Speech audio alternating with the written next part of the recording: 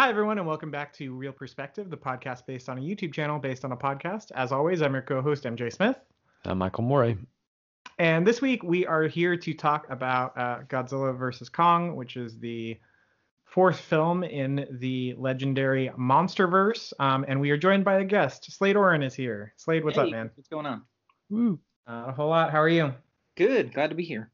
Yeah. Slade reached out to say he wanted to be on this episode, so here he is. I like Godzilla a lot. So. Yep.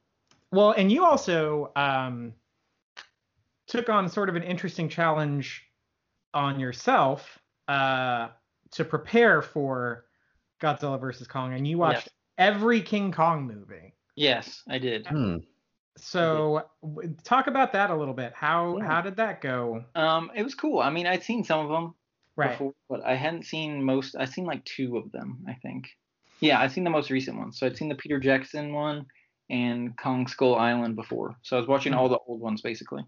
Mm-hmm. And, it was cool. It was fun. I mean, the original King Kong is ridiculously good. Like, it is impressive. Mm-hmm. It is really old, and it looks amazing for how old it is. Like, it's the effects could have been done in the 70s, and this movie was made in like the 30s. Yeah. So it was really cool. And the other ones aren't as good. Basically, they're kind of mostly bad. So what are the other ones? There's obviously the original Kong versus Godzilla or whatever. Yeah, there's the original King Kong from back in the day. There's a sequel to that, which isn't very good, and I only watched like 10 minutes of it.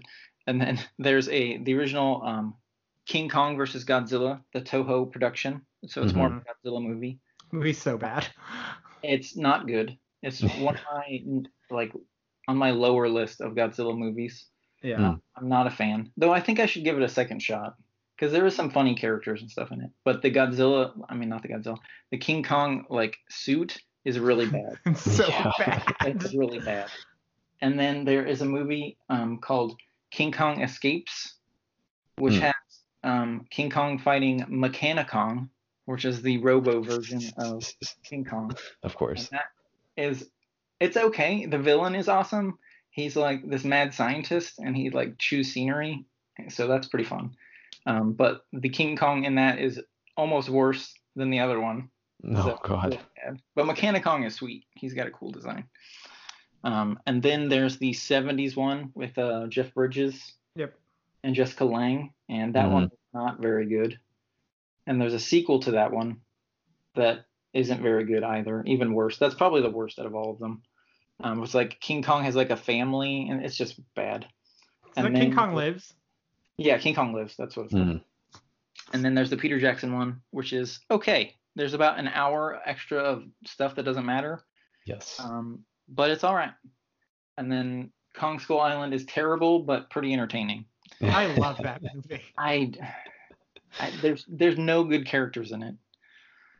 Everyone is just like a plank of wood in that movie. That's fair. I really like Samuel L. Jackson in that movie.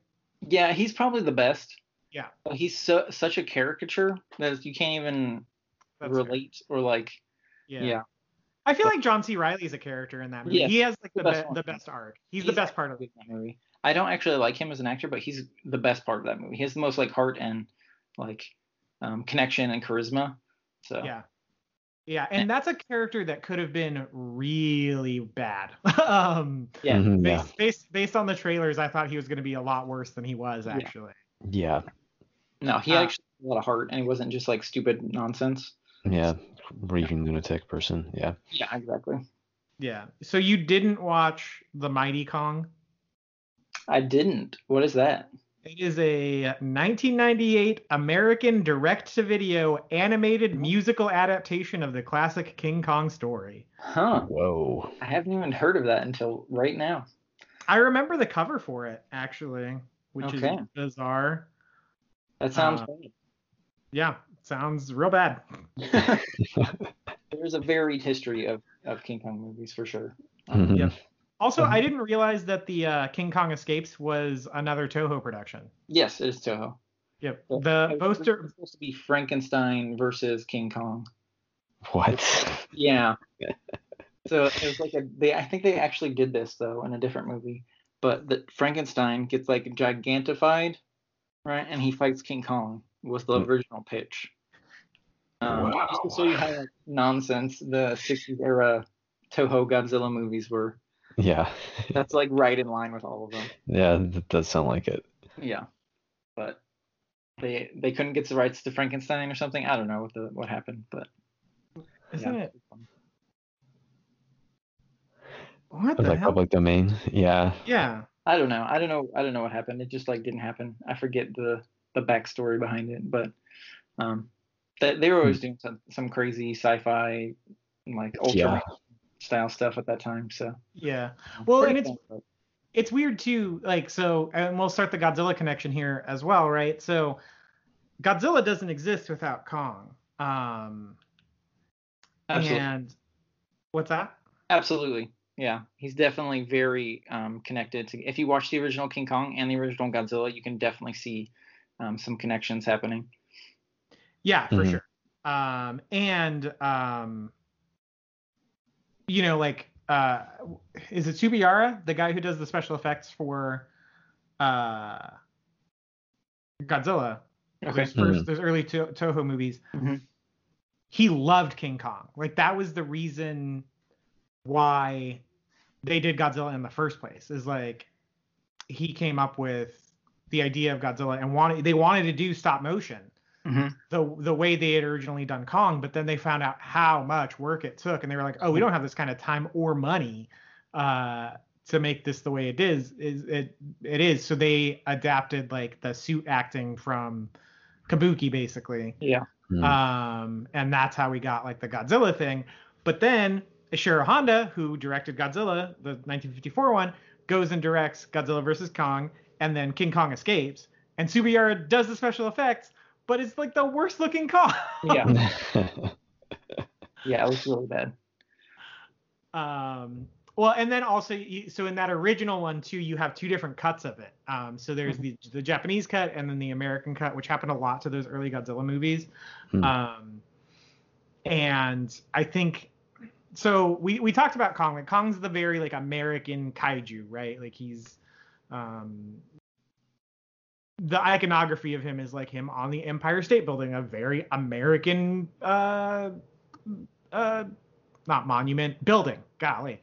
And then you have like Godzilla over in Japan, and he's, I would say, arguably more famous than King Kong, right? Just because he's had a longer franchise history for sure. More consistent, yeah. Yeah, more consistent. I would say he gets talked about more, kind of in general. Yeah. And there was a long stretch where there wasn't any Kong stuff, right? Like, it wasn't until I mean, I guess the Mighty Kong, but like any mainstream King Kong stuff doesn't happen after the 1980 whatever one, the sequel, right? Yeah. Until 2005 with Peter Jackson's version. So Kong has like a long stretch where he's not having anything. Godzilla was consistently putting stuff out through the 90s. There was the American version, you know. But regardless, these two are still the end all be all of like the kaiju, right? Like, as far as fan base goes, as far as like recognition across the world, everyone knows who King Kong is, and everyone knows who Godzilla is. Sorry, gosh, third podcast today. And because of that, everyone likes to do what everyone does, which is go, what if they fought, but in a good version now. And so that was the inception of this whole MonsterVerse idea. You know, there's rights that still belong to Toho for Godzilla, and then they gave them to Legendary and Warner Brothers to make the 2014 Godzilla, and then they made Skull Island, and then they made King of the Monsters, and then it led to King Kong versus Godzilla, and there was like some universe building MCU type, you know, BS that happens along the way. Post-credit scenes and all this stuff. To kind of get them to a place where they will fight. So that's where we pick up with Godzilla versus Kong. And it's 5 years after the events of King of the Monsters. Ghidorah has been defeated by Godzilla, and Godzilla just kind of attacks. And we don't know why. And the guy from Friday Night Lights is like, why is this happening? And then they convince, it's been a minute since I watched the movie, I'm going to be real honest, and it doesn't make a lot of sense. No. So the time doesn't really matter in terms of making sense of the plot. Yeah.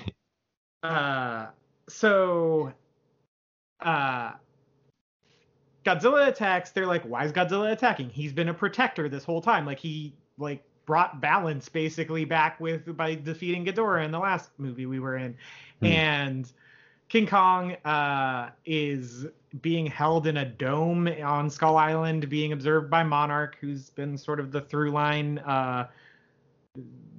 government organization who is in charge of tracking kaiju across the world. And they convince Rebecca Hall to let them use Kong to go through the Hollow Earth. Yeah. Not seeing any problems yet. Go. Yep. For what reason? To stop Godzilla? The power source. To find the power source. To power the ultimate weapon to stop Godzilla. Right. Oh, yeah. That's right.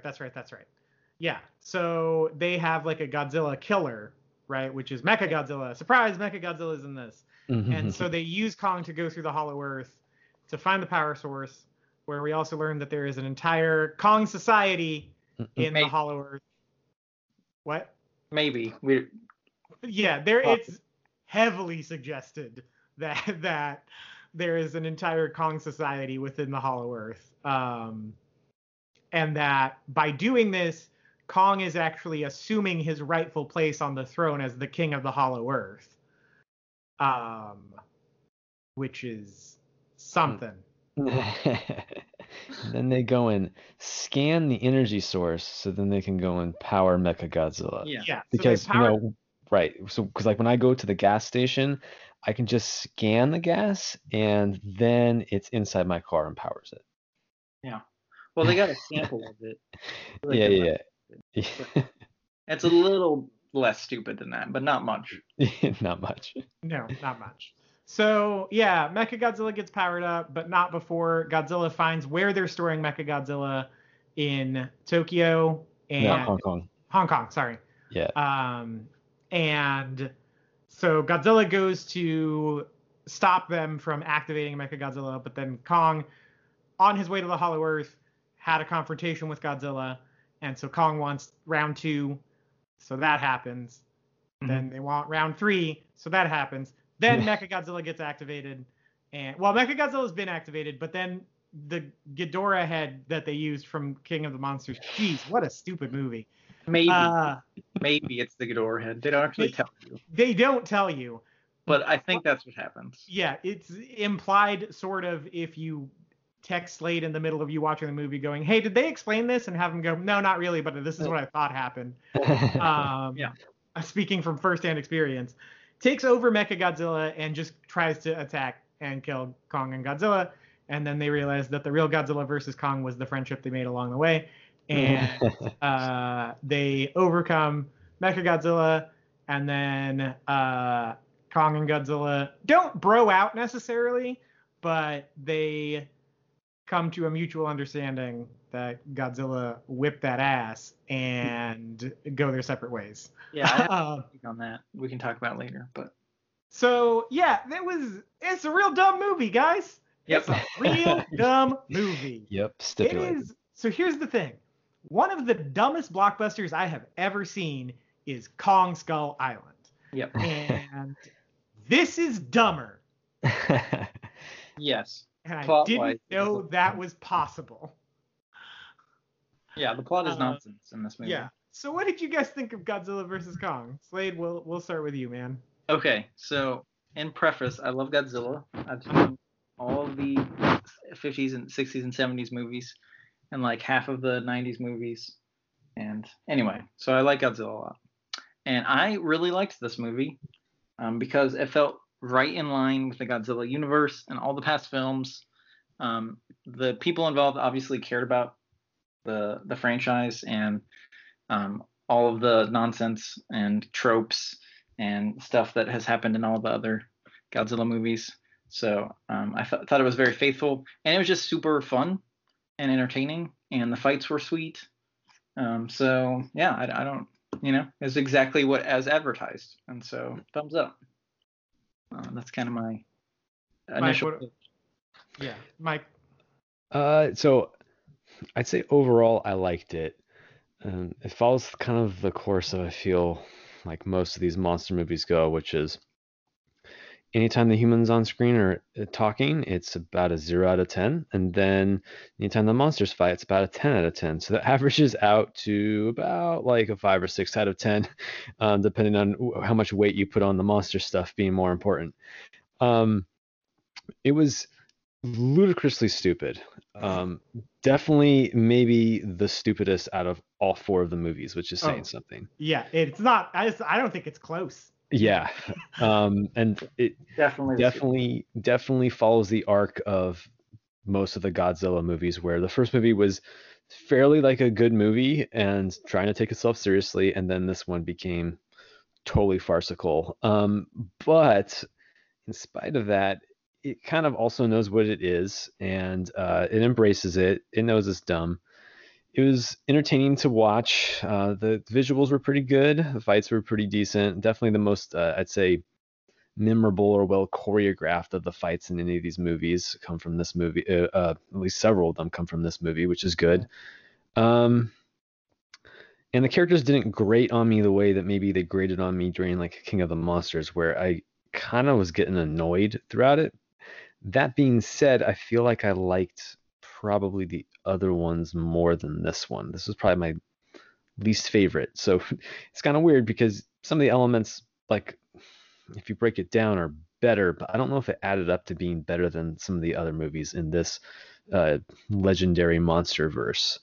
And I guess I'll just preface it with, I also kind of maybe just like the more serious takes on Godzilla. Like we've talked about this in a previous podcast, MJ, but I enjoyed Shin Godzilla more than King of the Monsters, and I'm kind of just more on the side of using him more as allegory than as action fan service character, but that's a personal preference thing. So that's kind of my take on it.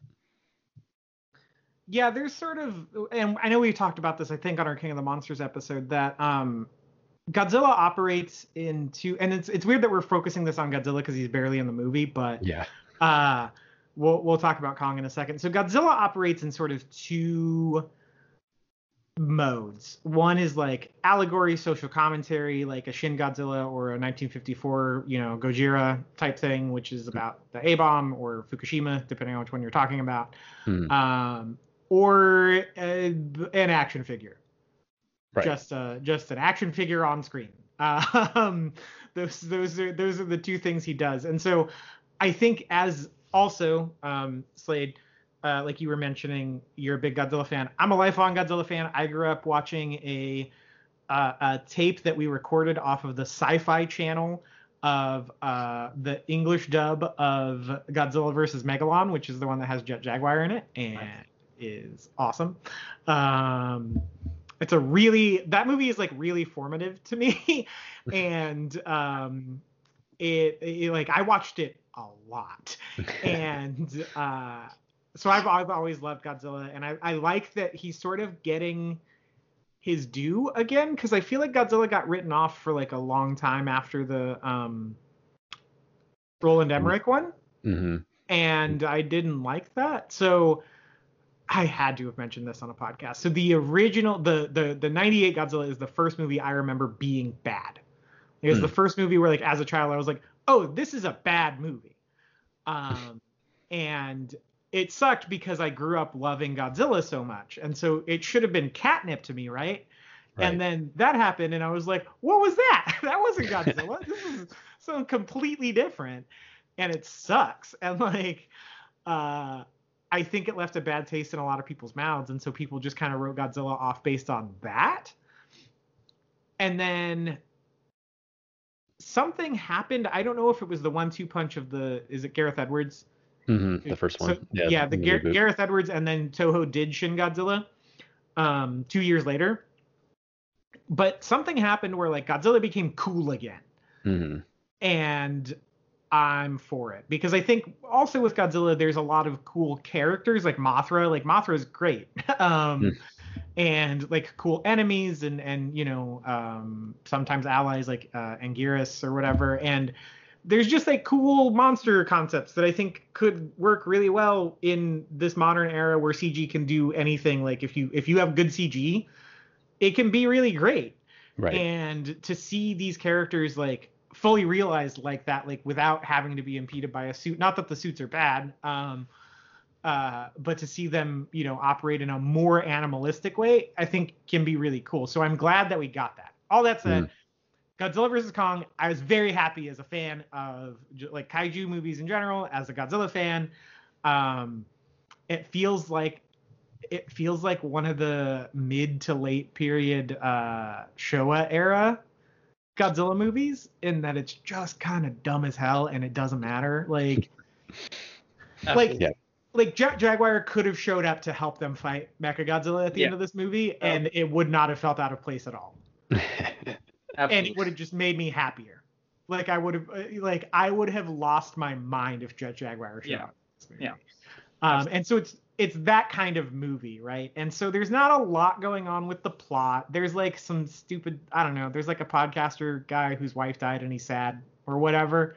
Right? Is that what happened? Yeah. He's a conspiracy theorist podcaster. Yeah, he's a conspiracy theorist podcaster. Something for Millie Bobby Brown to do, essentially. That doesn't have any effect on anything until like the last scene. Yeah. Used primarily to go and drive along the mystery of Mechagodzilla so they can justify it not coming out of nowhere, I guess. Yeah. But yeah, it's pretty basically it. Yeah. So yeah, on the whole, good movie, but not really, but good movie. That's a perfect. Yeah, accurate. There's a lot of problems with it though. Like a lot. Namely is that this movie was edited within an inch of its life. Yes. It is barely a movie in some spots. Yeah, there's a lot of connective tissue and characters that were cut out or whose screen time is reduced. Obviously, we have the Serizawa character's son, who, you know, Serizawa is the Let Them Fight character played by Ken Watanabe in the first two of these Godzilla MonsterVerse movies. And then his son is kind of a bad guy, but they don't even dwell on the fact that he's his son at all. So why go and do that? And then you have Lance Reddick showing up like at the end of the movie, who's like, you know, kind of like a bigger name character. And it's like, why, what, like he has like one line. What? So there's a lot of that kind of stuff where, yeah, you can tell they hacked this movie to bits in the editing room. And I imagine it's because of the reception to King of the Monsters, because King of the Monsters, everyone complained, all right, too many characters talking, too many characters like cutting away, observing stuff during the action. All of them are annoying anyway. And so this movie has been trimmed down to being less than 2 hours, I think, right? All said and told. Yeah. And I think that's evidence of there being a lot of editing going on with regards to the human side of things. Absolutely. It's crazy. I mean, and you got to look at like kind of production value. This movie was like pushed back at least twice. Yeah. More like 3 times. So it's like the fact that it even got released is like good, like surprising. Because Skull Island and King of the Monsters did so bad. I feel like if they hadn't already greenlit this movie, it wouldn't have happened. Oh no. There's no way. It's so expensive.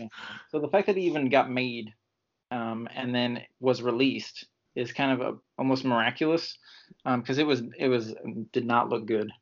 And then you can tell, and so I think part of that, you can see a lot of hands just really trimming this thing down, as like some places it barely makes sense.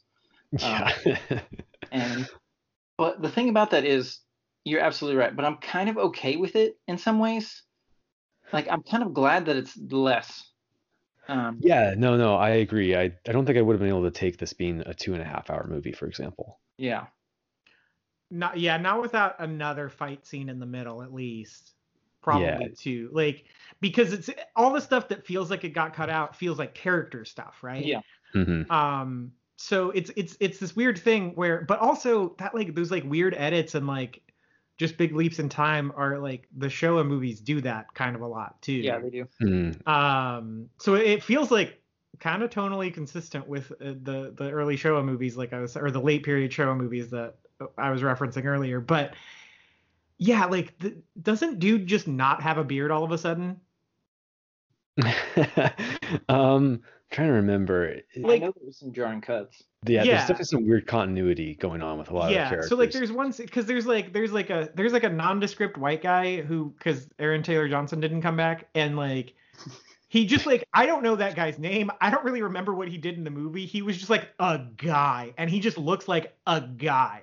Like he looks like the default model for like a guy in like a Fallout game or something. Like generic NPC main character. Character creator. He's the one who like goes and convinces Rebecca Hall to like let them transport Kong, and like while they're on the boat, he like leaves and then comes back and he just doesn't have a beard anymore. I'm trying to remember now. Did he like go and like shave or something? Yeah, it was definitely like something weird going on with him. Yeah, he like when they first meet him to recruit him to do the Hollow Earth thing. He does have a beard, and then he meets with Rebecca Hall to like convince her to let them use Kong. I don't think he doesn't have a beard. That's how it went. The biggest jarring cut in the movie. It's like, wait, we're already here. Okay. Yeah. Well, it's also like. Yeah, and like you don't show him like at least grab the razor or anything. So we're like, who the hell's this guy? We were just talking to the other. Oh, that's the same guy. Like there's no like continuity that like this is something the character has done. You know, like you don't have to do like a shaving montage, but like it'd be better off if you did. But you could just show him grab the razor, or like there's a way to like show that this is going to be the same guy when you see him without a beard. Right, because he's not distinctive enough looking that you recognize him instantly as the same person. You know, if we're talking about like, I don't know, you know, Robert Downey Jr. Okay, I probably like would know what the difference was, or he's the same person or whatever. Yeah, because he's like super famous. Right, well known. Like Samuel L. Jackson. Okay, I could figure out the same dude. Yeah, well, it had been later in the movie where you kind of like had seen him more and like be able to recognize him more later on. I don't know. But yeah, that kind of stuff happens all throughout this movie. There's just some ridiculous transitions and like time gaps and like jumping back and forth that like doesn't make any sense. My favorite of these, well, this is kind of up with the stupid sci-fi, which I kind of love because those old Showa era Godzilla movies a lot of them were like sci-fi movies mashed with Godzilla, right? There's like aliens taking over, those aliens, Mechagodzilla to fight Godzilla so they could take over the Earth and like all this nonsense. But my favorite of those weird skips is when they get the power from Hollow Earth and like King Kong like puts his little axe thing from the Kong Society that is now defunct, maybe. We need to talk about that. And then the power happens, and then like Godzilla notices it and feels it through the Earth and decides to like atomic breath through the entire Earth to the exact spot where they happen to be in Hollow Earth. Yeah. And so now there's a giant hole in the middle of Hong Kong that goes all the way down to Hollow Earth, and that's the hole they can come back up in order to get back so King Kong and Godzilla can fight each other. Dude. Which, by the way, when they went to the Hollow Earth in the beginning of the movie, they go through some warp tunnel or something, but then that doesn't happen when King Kong goes and climbs up. Which, by the way, does anybody realize how fucking big like the diameter, not the diameter, like the radius of the Earth is? It's pretty big. It would take a long time to go and climb up that thing. But anyway, I mean, I'm fine with all this, but that was the one thing I was like, wait a second, guys. I don't know about that. Yeah. Yeah, I did get a text from Slade where he was like, "Did you get to the part where Godzilla blows a hole in the Earth, in the entire Earth?" Yeah. By the way, nondescript Fallout 4 white guy we're talking about is a Skarsgård. It's Alexander Skarsgård. Oh, yeah. I didn't know that. That's right. Yeah, I've seen him in other movies too, and he still doesn't register to me. Yep. Yeah, I didn't know he was. Yep. I mean, that is just in the movie. So, well, I get he might be the only character that does things in the movie. True. But still doesn't do anything. Yeah, accurate. Yeah. That's fair. So that's the Godzilla part of it all. On the Kong side, so Kong's, dragged through the Hollow Earth, and they bring along Rebecca Hall and this little girl who has like a special connection to Kong, who's deaf. She's deaf, right? Yeah. And that's the bulk of the movie, actually, is like this relationship that Kong has with the little girl, and like Kong's journey to the Hollow Earth and finding the power hammer thing, axe, whatever. The what? Mjolnir. Yeah. He finds his Mjolnir and assumes his rightful spot on the throne of Hollow Earth. And then fights Godzilla, and then helps them fight Kong or Mechagodzilla. And like that's his arc, and like it's super dumb, but it's pretty good. So yeah. I think this is the part where we need to let our alliances like full on. I think I speak for all of us when I say like Team Godzilla, right? Yeah, but I think Slade's on Team Kong. I mean, I'm definitely they fought each other, it's obviously Godzilla. Like their breath. Right, like objectively speaking, yes. Like objectively, right? Yeah. And so as a fan of a character. Yeah, so character, and they made Godzilla like 20 times bigger in order to fight each other, which fair enough. But I think what this movie does is it knows that fact. It knows that Godzilla is obviously better. Anybody that thinks about it for 2 seconds is like, well, there's no fight here. He shoots lasers. Like, what do you want? Yeah. Right? And so it knows that. So what it does is it really tries to put you on Team Kong, right? Like Kong is the main character, right? He's the one that you feel for and has a lot of characterization and like sympathy and all that stuff. So it really does a good job of making you root for him, which is impressive considering how like it doesn't do a lot of other things very well in that regard. But you really care about Kong, and by the end of it, I was like, I liked Kong a lot, and I didn't want to see him get owned by Godzilla, because the movie kind of pushes you in that direction. So I thought that was actually pretty good how they did that. But I also think I wanted more Godzilla. That was one of the things that I've seen a lot of people say. There's not nearly enough Godzilla in this movie. There really just needed to be another scene of Godzilla destroying stuff. Or something. Godzilla doing something cool, because it's like 90% Kong in this movie. Yeah, I agree with you. I think that the underdog aspect really helps Kong, flushes him out, makes you kind of instantly sympathetic to him. They do a good job making him emote with his eyes and all that kind of stuff. The CG work is pretty good around him. So all that kind of stuff wins you over to his side, because I think even me, who I definitely am Team Godzilla in this, and I like him more as a character. I wanted to see more of him too. I was definitely won over by Kong by the end of it. I mean, I still wanted Godzilla to win and kick more ass, but I just think they understood what they were working with and like what the audience's expectations of how their fight should go. And so I agree with you in that sense. And I think they do a good job preserving Godzilla's force of nature aspect to him. I don't know if he would work quite well as being the sympathetic or empathetic character that Kong kind of comes across as when it comes to dealing with humans. I don't know if you can wink or nod or give a plaintive smile or plea or something like that. He's not a primate. No, and so they preserve kind of that lizard-like reptilian brain mentality around Godzilla, which is good. So they probably found the best way to thread that needle with those characters. But that being said, Team Godzilla, and I want him to go and kick more ass and beat Mechagodzilla on his own. Yeah, I agree. I'm with you. So I agree. I think Kong's the best part of the movie, probably.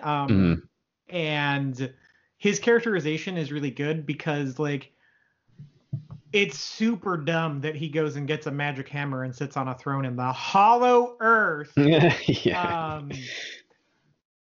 But I was for it. Like, it happened, and I was like, good for him. Like, yeah, and didn't question it. And I thought it was actually a really neat way, because, like, I was like, okay, hold the phone. The last movie was called King of the Monsters. That's all of them, including Kong. And, you know, Kong's other name is King Kong. So I was like, okay, there's going to be a battle for the throne here, right? But then Kong goes and just, like, becomes the ruler of Hollow Earth. So he's just the king of Hollow Earth, but he's still King Kong. So it was, like, kind of neat to, like, it was like a really clever way that was like, have your cake and eat it too, that I kind of saw the seams of, but I kind of, like, appreciated that they found a way to give him, like, the king name without, like, trampling over the previous movie called King of the Monsters. And that, so the movie really shines with all the monster stuff. I think we're all in agreement on that. Yeah. And so, like, Kong's really great. They give him sign language in this movie, which I think is a really neat thread to pursue if they take the MonsterVerse further. I would like, so I think this is my theory about why Kong is so good in this movie. Toho only gave the rights for Godzilla for 4 movies. And now they're going to go do their own thing with Godzilla. However, I think there's been, like, a couple hashtag campaigns and stuff. Like, people really resonated with the monster stuff in this movie for the first time maybe ever in the MonsterVerse. Yeah. And people want more of both of these characters. So I don't know if that's going to sway Toho either way. But you can see WB and Legendary hedging their bets on this and characterizing Kong as, like, someone who can take the MonsterVerse forward by himself if need be. Yeah, that's actually a good point. I didn't think about that. Yeah. Like a lot of, well, okay, the implications of, like, a Kong society are absurd. Like, he goes to Hollow Earth and there's all these, like, buildings, and, like, wait, why is there a door? There's a literal door that he opens that has, like, his handprint on it, and, like, so these Kongs made a building with doors. And, like, a chair and, like, a throne and, like, an axe made out of Godzilla scales or whatever the heck that thing was made out of. And, like, how, what? Like, they, like, battled Godzillas in the past from the, like, hieroglyphics on the, like, walls and things. And there's just, like, all of these things that is just, like, nonsense. And I'm like, what is happening here? But I agree that it's kind of like seeding this, like, idea of, like, hey, there's more here. You know, there's extra Kong stuff, you know? Like, dropping breadcrumbs for you if you actually care about this, which is nonsense. But I'm with you. I was super on board with it because I was, like, wanting Kong to be, like, you know, happy and free and, like, all that stuff because I liked him. So yeah, there's definitely some breadcrumbs there for the future. Yeah. And like you said, Mike, you already touched on it. Godzilla is really good in this too. I wish he would have done more, but there's a really consistent, like, lizard brain of Godzilla that I think is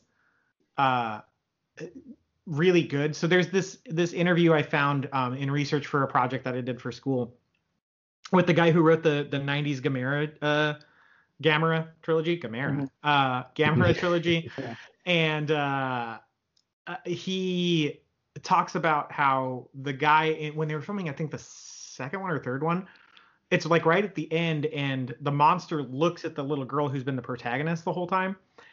And the actor asked the director, like, what am I feeling when I look at her? And the director was like, nothing, you're a giant lizard. Like, you don't emote, you know, like, these are creatures. And so, you know, I know that the line gets blurry with, like, primates and stuff because they're, like, pretty smart, and it's documented that they learn, like, they can use tools, and they learn sign language, and they have opposable thumbs, and, like, they're, you know,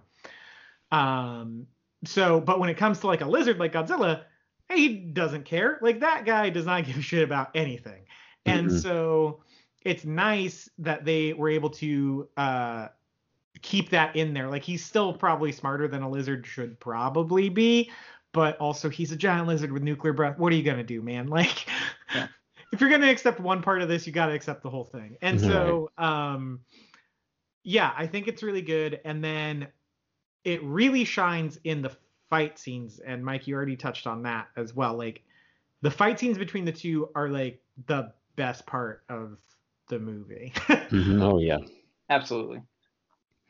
Yeah, they're all very distinct and creative, which is nice. You have the ship battle at sea, which you kind of haven't seen before in one of these types of films, because it's more aquatic, and obviously suit fighting is not going to be conducive to a water battle, and so in general that part is a little bit different than what we're used to. You have a little bit more traditional fight when it gets back to Hong Kong, and I think they kind of missed an opportunity to not have the finale, or at least a portion of the movie, have a fight take place inside the Hollow Earth with all the gravity stuff that could have been done. Yeah. I think that was kind of a missed call there, where you could have had some Mario Galaxy type, like jumping between different planes of gravity.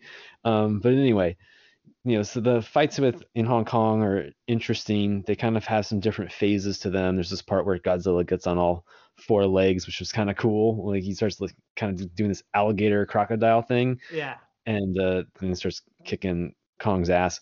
And then obviously the fight with Mechagodzilla is different, and they're all a little bit visually distinctive, which is good. You have one that takes place at sea at sunset, and then the one that's taking place at night with neon glow of the city, and then another one's like at daybreak.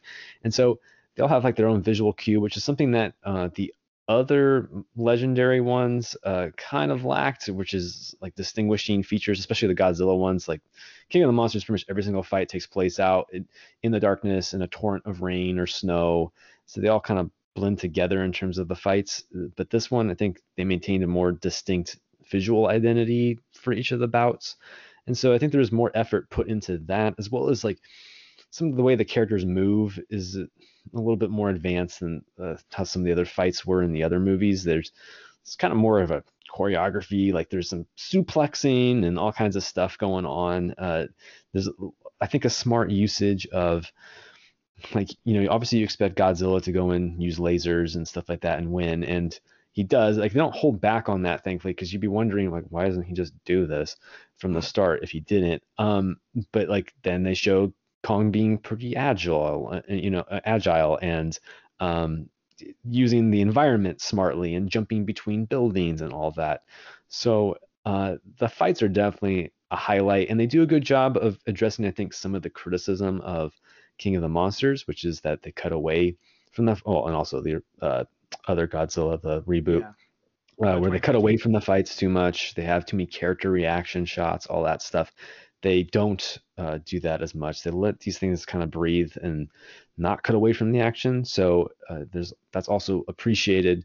That being said, all those things are good.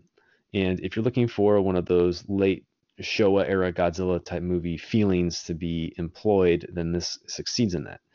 However, like, the total feeling of groundedness, and a human's perspective on these giant titans fighting has been, I feel like, almost completely lost by this movie.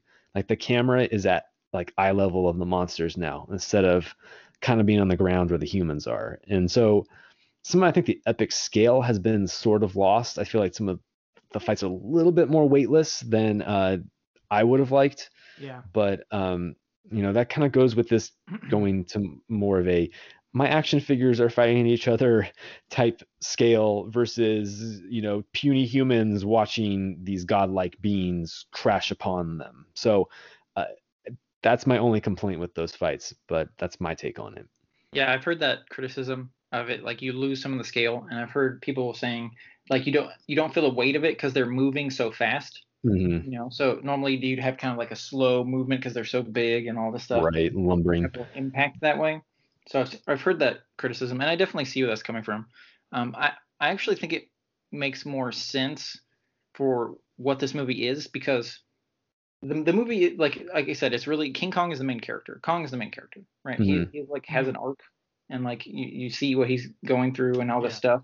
He like grows, and like this whole thing, he goes on a journey.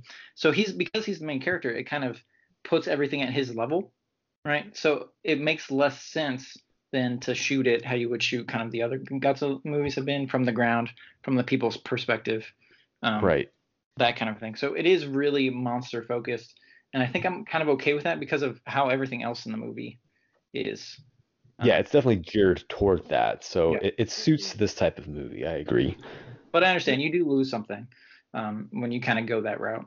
Yeah. I think all three Godzilla movies have actually had a really distinct style, and I like that. So the first one is very like grounded, like, you know, a lot of shots on the ground looking up at Godzilla, giving him this huge scale. He looks super badass and intimidating.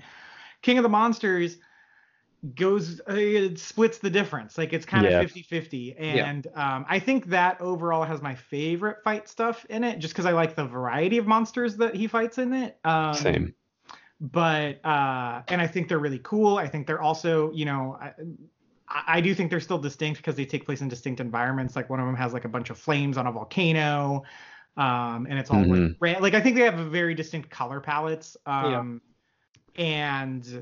things like that. Anyway, but and they feel weighty. There's like that's the most weight I've felt from these characters, and it felt really nice. Like it was really well executed. This one, they are a little more weightless. They are a little more action figure-y. I'm fine with it. I think it just shows like the different ways that these characters can work. And I think it shows that there's almost kind of not really a wrong way to do it, because I liked all of them, like to varying degrees. So I really liked the fighting styles that we saw in this movie. Like Kong had a distinct defensive fighting style, which he needed to have because he knew he was outmatched by the walking nuclear power plant. So it was cool to see that he like assessed his opponent correctly and then like took steps to mitigate. Like you can see strategy in Kong, maybe the way you don't in Godzilla. And so it was really nice to have that juxtaposition and feel like the people who wrote this movie took that into account. Like it felt like deliberate decisions were made to have Kong fight a certain way and to have Godzilla fight a certain way. And that's the important part at the end of the day with these movies, is to have those characters feel the most distinct. And this movie does a really good job of that. And I think it goes on to prove why this one kind of resonated with people more, even though I think most people agree that there are better movies in the Monsterverse. But people really dug this movie. I think part of it is it kind of hit, towards the end of the pandemic, and that's not nothing. Like people are gonna, and it's a big movie that you can see in a theater, that has like a ton of special effects and like cool visuals and stuff. Like you can go see it in IMAX and feel like you got your money's worth, and it feels special to return to the theater to something like that. Like this is a movie designed for that experience, and so to have that hit right as like everything's opening back up, I think earned it a lot of goodwill. I think it really did. Did. But there was also like a social media thing that happened where like people chose sides, and it was really fun. Like you could talk shit to people about like how they were wrong for being on Team Kong or Team Godzilla, and everyone was just like, it was like a healthy, fun competition, and nobody's feelings got hurt, and like it was cool. It was fun to participate in that. Like I got into it with people on Twitter, but like not really, like everyone was just like, oh, this is nonsense anyway. We might as well. And it was like, this is how you're supposed to argue on the internet over dumb things. Like, yeah, no, I agree. You're definitely right about coming at the tail end of the pandemic and having things open up. And I think it's kind of a sign that we haven't had a lot of dumb things to argue about recently. As a society, I think people are more focused on other things to argue about. And, I don't feel like sports has had as big of an importance in our lives over the last year. So, it was just nice to have something like a team or whatever to root for. Yeah. And then this kind of became the beneficiary of that. Because, I think on its merits as a film, this is probably the worst out of some of the movies in the Monsterverse. But it was kind of what was needed. It also helps they didn't have really any competition. I think that King of the Monsters really suffered from maybe how some of the people reacted, first of all, to the first movie not having enough Godzilla. I do think there was some backlash related to that. But which is stupid because he's all over that movie. Anyway, this isn't a podcast about King of the Monsters. I love that movie. Yeah. I love that movie. Yeah. But I also think that, it was 2019, May of 2019 when King of the Monsters came out. What had just come out like a month prior? Endgame. Yeah. And like that basically sucked almost all the air out of the blockbuster room. And there was, more things than just that. And so I think this one benefited from not having that issue, not being overshadowed by a Marvel or a, some other superhero thing dominating. So, it came at the right time, but, it was also just really refreshing to not argue about serious stuff, whether rightly or wrongly we argue about this. I would argue that not very much productively happens on the internet with regards to that. So like you said, this is kind of what the internet was made for, is dumb shit. Yeah, it felt like when you would get into arguments on MySpace, like just the dumbest thing. Mm-hmm. It was just like, no, I'm sorry, I'm like, if you're Team Kong, you hate me or whatever. Like, but it's all like tongue in cheek. I don't know. Right. I liked the tone that it had. Like, it was fun and it was light and it felt nice. Like, it just felt fun to engage with people on stuff like that. And like, I don't know. It's like it's the proper use of using 180 characters to discuss something, which is like not very important things.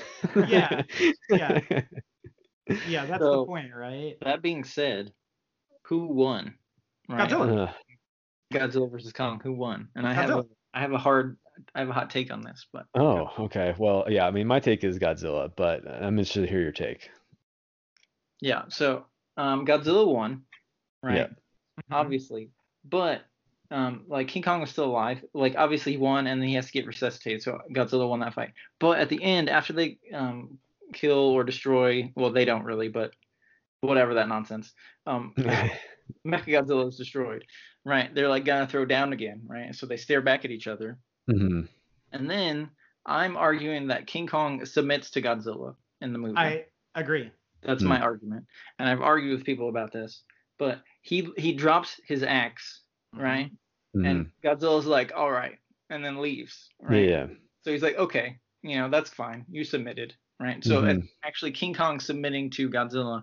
But like MJ was saying, you kind of like, it's kind of okay, even though, because they're building up both these characters as being kings and like the best, and neither of them submit to each other. They're both alphas and all this stuff, which is kind of a cool, like a hyping up a boxing like prize fight, Yeah.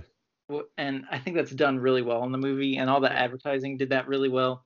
And there's something fun about, like you're saying, arguing about like two boxers fighting each other or like two monsters. Yeah. And so one of them loses, like King Kong loses, but he still gets to be kind of king of his own world, and so that's kind of fun. But I definitely think King Kong lost. It's nice that I feel like there's an actual conclusion, because the original movie, people still argue over what actually happened.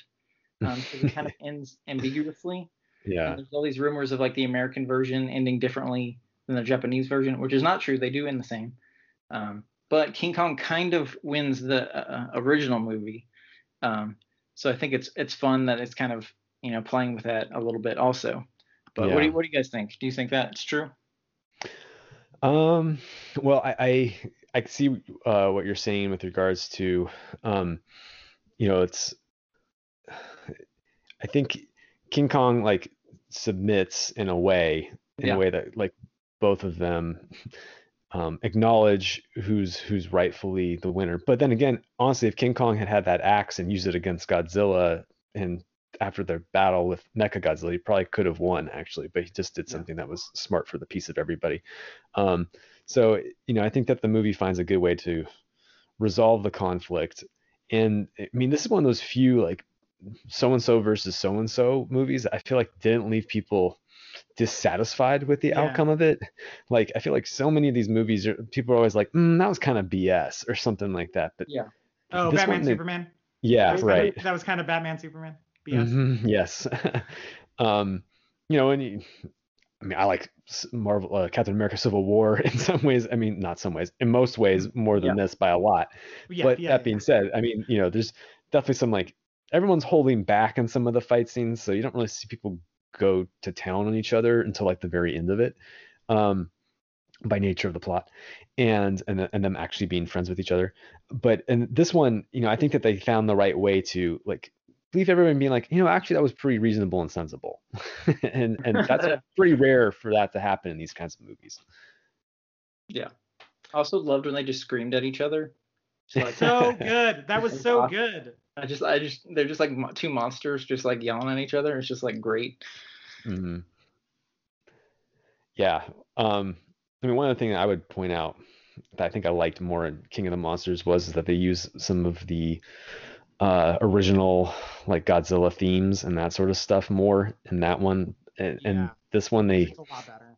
Yeah, and like they had Junkie XL, who's like been scoring a lot of movies lately, score this one, and it wasn't as good as the guy who did the most recent King of the Monsters, whose name's escaping me right now. Bear McCreary. Yeah. Bear McCreary, I think, is underrated as a composer and should get more work. Yeah, that's excellent. Yeah, that one I just think that's part of the reason why I think I might like King of the Monsters more, is I just think that like it had more of identity in some ways in terms of the score, but it's a minor thing, but it enhances like my ability to appreciate something. Yeah, I agree. And then to speak to the question, I think Kong absolutely submitted, and thus Godzilla won. But I think like the implication is it was cool. This is what I was talking about earlier. It was cool to see Kong get his like throne and become king, while also still resolving it in a way that feels satisfying, of like Godzilla still being king of the monsters. Mm-hmm. Like it was like a compromise, but it still had a clear winner. And I think,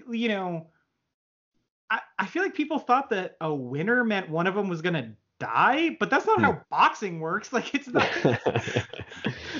a gladiator fight. Like, well, I will say, I do think that there was like a script leak a couple years ago, and I think that in the script leak, Godzilla actually does die at the end. So maybe that's where some people got the idea. And then I think maybe some reaction to that made them reverse course. Maybe the idea of, hey, we want to make more movies and more money also played a role in that. But I think they wisely avoided doing that. Yeah. And how sweet was Mechagodzilla though? Yeah. But, we haven't even touched on that, but he was pretty cool. Like the moves that he pulled off were super dope. He's got to be my favorite Mechagodzilla. Like he was sweet. Yeah. This is like what I've always wanted out of like American Godzilla movies, as far as like the monster stuff. Like it's so great to see, and this is what I was saying earlier, like it's so great to see these characters that I grew up loving and watching like with the suits. And I love the suits. Like I think the suits are super underrated, and I think, I think there's, for the most part, like the King Kong suit does suck, but I think people just write the suits off for no actual reason besides the fact that they look kind of cheesy today. But I think there's like certain stuff you can do in the suits, not that you can't do it in CGI, but that's way harder to pull off because you have a person in the suit. As far as characterization goes, so you have to really take that into account, and thankfully these movies have done it. And Mechagodzilla, that fight at the end was so hype. Like it was I love that last half hour, because it's like, okay, we blast the hole through the earth, and then Kong comes up. Round two, get over it. Yeah. Round 2, Kong wins. Round 3, Godzilla wins. And then they have to team up against Mechagodzilla. Like, it was just like, this is perfect. Like, this is exactly like it like you were talking about, Mike. Like, it doesn't compromise in a winner, but it also gives you the team up aspect, and it works. It just, all that stuff works really well. And I think that's why people come out of it going like, that was really stupid. Good movie. Like, because it ends on a really high note. And I think all the Godzilla movies have ended on a really high note, actually, in this MonsterVerse.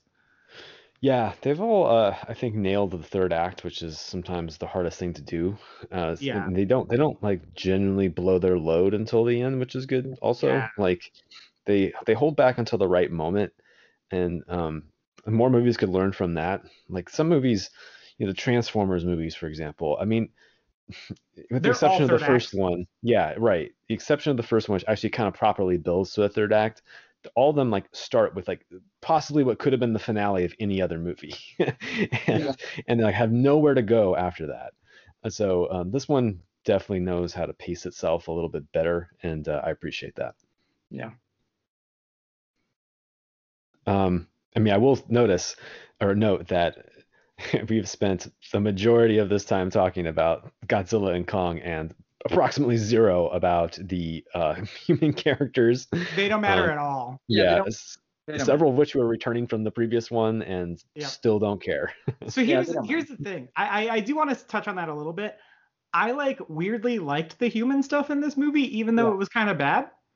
Yeah, me too. I kind of get it. The last one. But why don't you flush it out?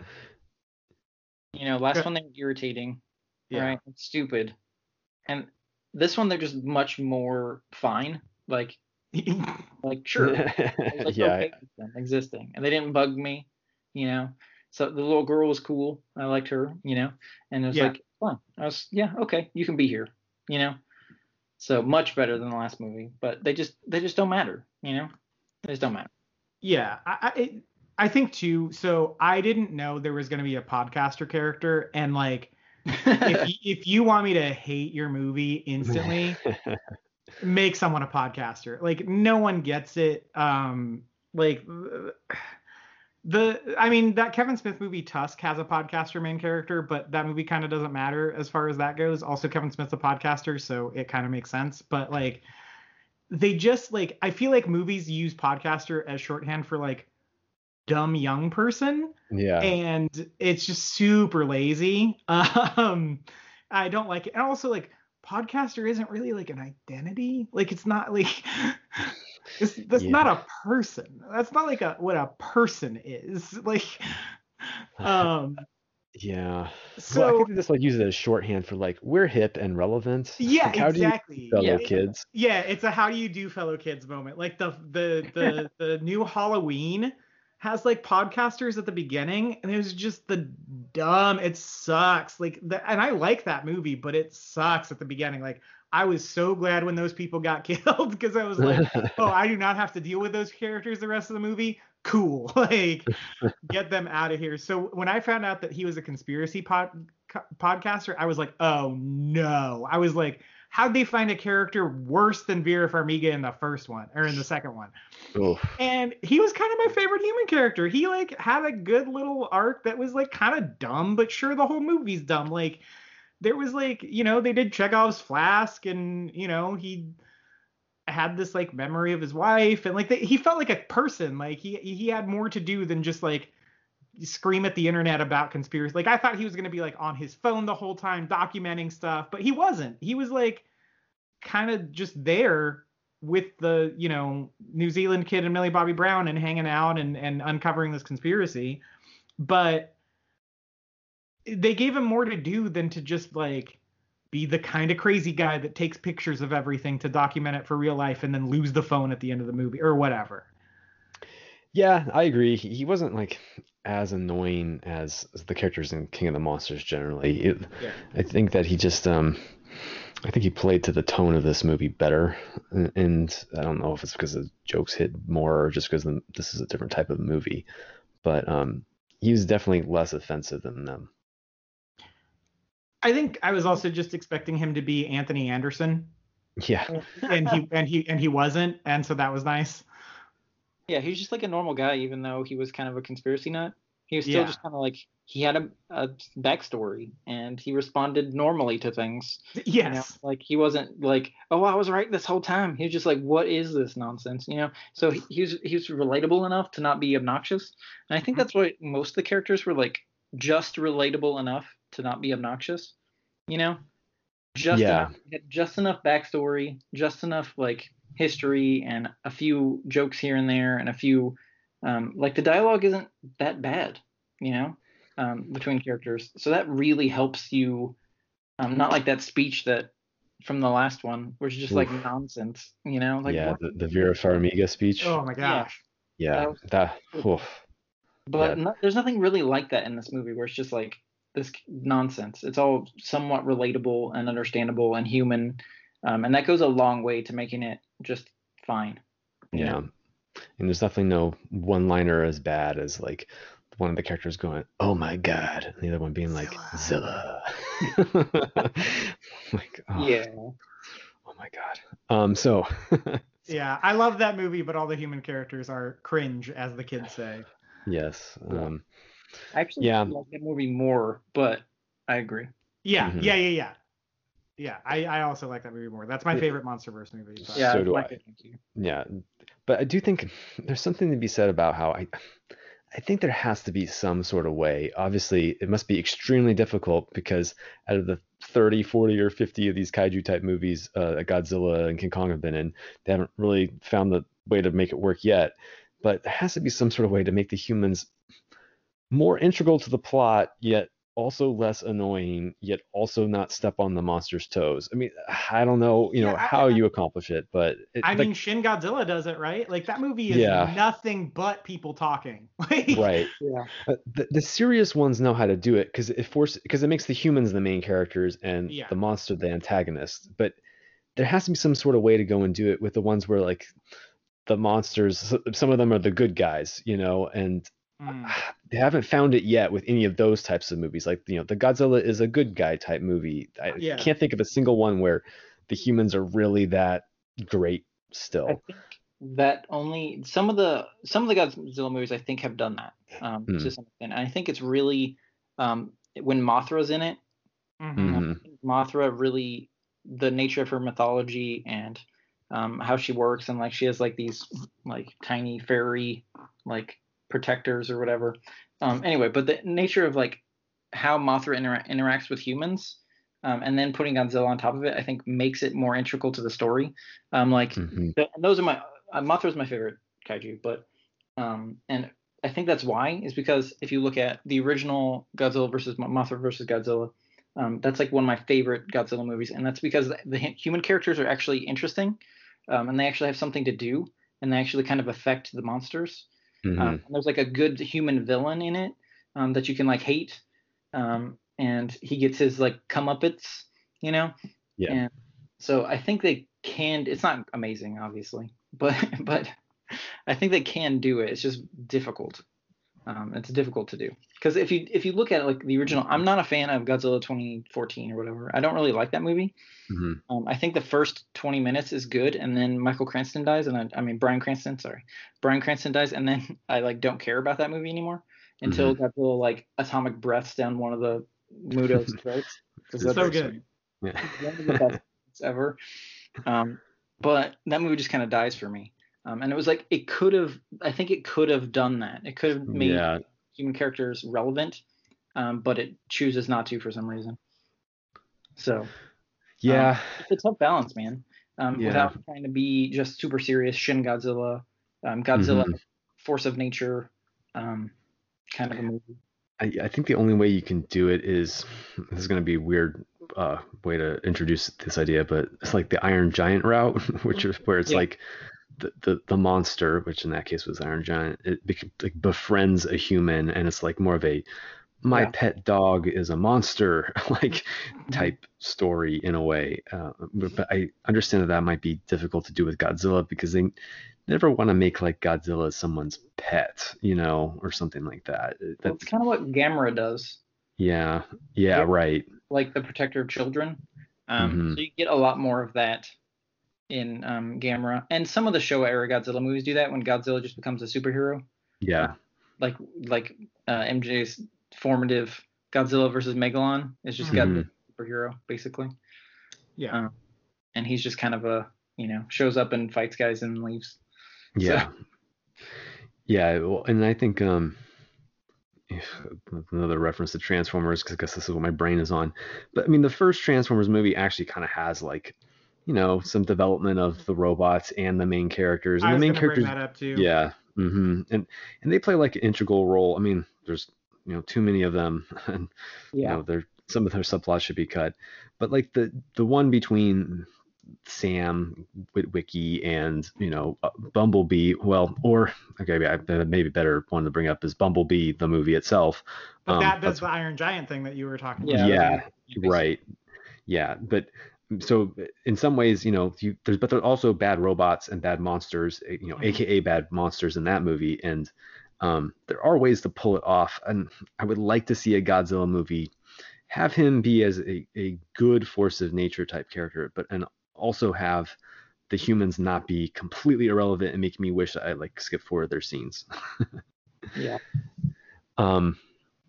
But that being said, this one, they're mostly inoffensive. I think it's maybe time for me to just recognize that they serve more as just exposition for the monsters who can't say anything and get over myself. But I would like them to maybe nail it one time. Yeah, I think that's the difference too between that and a Transformers movie. So the beginning of Bumblebee, as much as I like that movie, I really wish it was all just on Cybertron. Because they can talk, you can make them emote and speak, and it'd be fine. If they did an all Cybertron Transformers movie about the war for Cybertron, it would be dope as hell. And that movie proved it. And that movie almost felt like it was a resume for that movie instead of because that opening scene is so cool. So good. And, the rest of the movie is actually pretty good. I like that movie. It's real fun. I think it's actually kind of slept on. I think so. I think it's really underrated. Yeah, man, I gotta revisit that. I haven't seen it since I saw it in the theaters. It's really fun. It's okay. Yeah. But anyway, so all that said, I think they can't. Yeah, these guys can't talk, and Kong has sign language now, which is great. So if you did a Kong Society movie, you could have them communicate in sign language, and I think that's kind of smart. But if he tries to talk sign language to Godzilla will just be he can't respond. It means nothing to him. So I think with a kaiju movie, there does have to be kind of humans to bounce off of them in ways. Plus, there is sort of the roots of the kaiju. This is real inside baseball, but the roots of the kaiju are about humanity's response to stuff like this. And I do think that there's a never mind. I'm not going to say that. That was a stupid point. Are we going to be racist to monsters or something? No. I was going to say that fuck the Kong Society. No, I was going to say that America hasn't been the victim of any attacks, so maybe that is the difference between why Japan gets it right, and then my brain went Pearl Harbor and 9/11, you dipshit. Yeah. Well, I do think there's an interesting difference between how maybe we perceive these monsters versus how Japan perceives them, and that might be worth discussing some other time.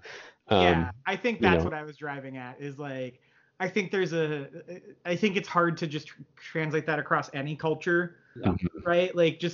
It's very Godzilla is so organically Japanese, right? And so moving that to any other context is an uphill battle for anyone.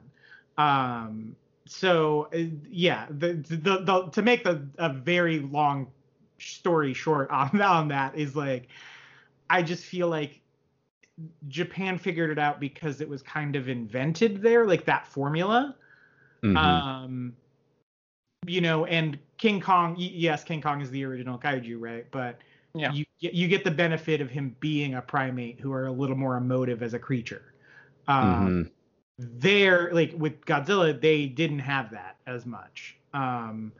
And so they had the lizard part. So they figured that out because he's a creation from that. So anytime you're going to cross that, bring that overseas to anywhere, it's going to be hard to figure out. And then also I was thinking about The Host, right? The Host is a movie that's very grounded in its human characters. And I feel that movie finds a balance too, because that monster is all over that movie.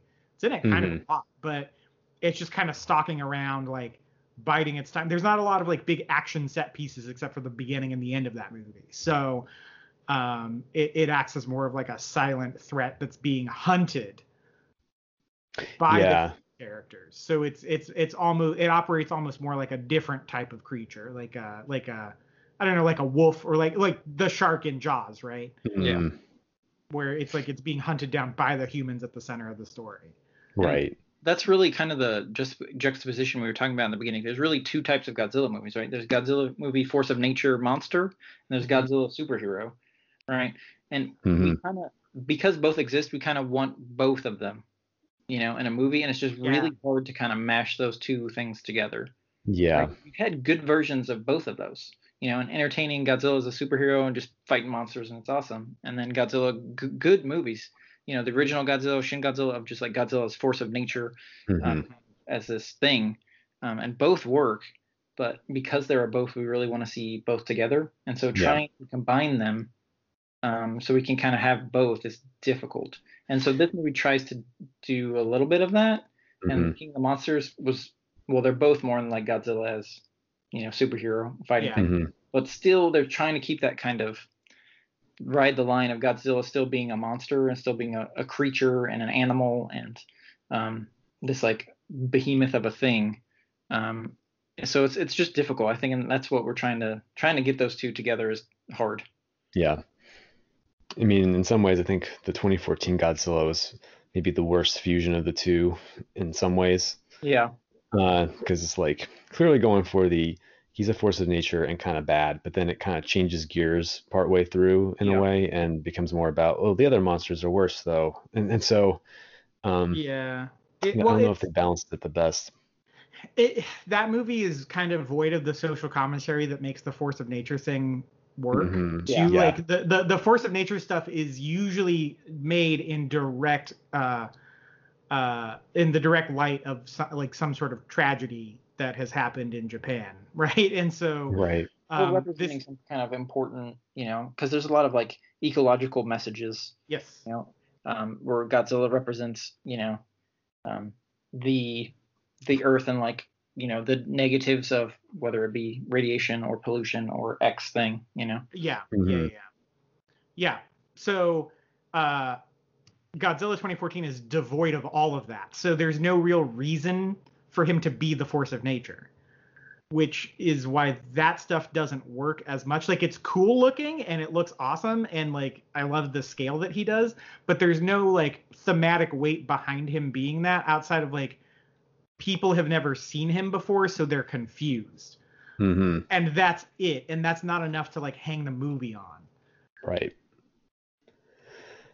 Yeah, it's a tricky balance, because I do think that audiences want both of those things. I mean, I think, the snobbish people want him to kind of be the antagonist, force of nature, and then, I think your general audiences want him to be more like I saw this guy in, these old movies beat up other monsters, and I want that, but modernized. And so competing between those two desires is difficult. Yeah, because people that like, like you, Mike, you like Godzilla as more serious movies, right? You like original Godzilla, and you appreciate that more, right? Right. And other people like Dallas, my wife, she likes Godzilla as superhero. Who watch Godzilla movies, like, is Godzilla fighting the bad guys yet? That's like the question. Yeah. Right? She likes Godzilla as superhero. Right. How do you please both of those fans with a movie? It's difficult to do. Yeah. But I think this one probably found the best balance in a lot of ways. So maybe they finally figured out what to do with it. And speaking of all the human stuff, I think that they found a good way to go and deal with some of it in terms of the sign language little girl. Like, that way they could avoid all the terrible dialogue by not having it. By just communicating with the monster directly now. Yeah, and putting it in subtitles. So it was pretty clever. There's like a lot of like smart thinking in this movie, like where obviously it's not a award-winning writing by any means, but like dealing with the limitations and expectations and finding sometimes the best solution to that to deliver like a schlocky genre movie is also nothing to scoff at. Like, there's a certain art to that as well, and I think they found it. And like with the editing we were talking about, there's some, like, it's exactly what it needs to be. It's like no extra at all, and threading that needle is difficult. enough with things that make, even though it makes no sense, but like just enough information to continue the plot and tie everything. Right. Because at the end, it's not going to be some amazing award bait winner anyway. So just move the plot along, please. Yeah, let's get going here. Yeah, for sure. There's no reason for this movie to be contemplative if it's gonna be. If you're gonna call something Godzilla versus Kong, like it's smashy. Yeah, I don't want to leave the theater thinking about my life or human existence. Exactly. I want to leave going, oh man, Mechagodzilla was dope, and it does that. So good movie. Screw, man. I want it to go and discuss the finer politics of the geopolitical situation in East Asia. Sure, but it had to be a much different movie. I think you could have made this movie that way, but you would need a completely different script. Oh yeah, no, I'm joking. Because he does work in both those contexts. So yeah, I don't know. Good movie, not really. Mm-hmm. Good movie, like we said earlier. Yeah, it's fun. It's a fun time. Yeah, I recommend it. Yeah, and especially if you're getting out back to the theater and you can see it in IMAX, I would highly suggest it. I haven't seen it yet in the theater. I watched it on HBO Max, but it was sweet in IMAX.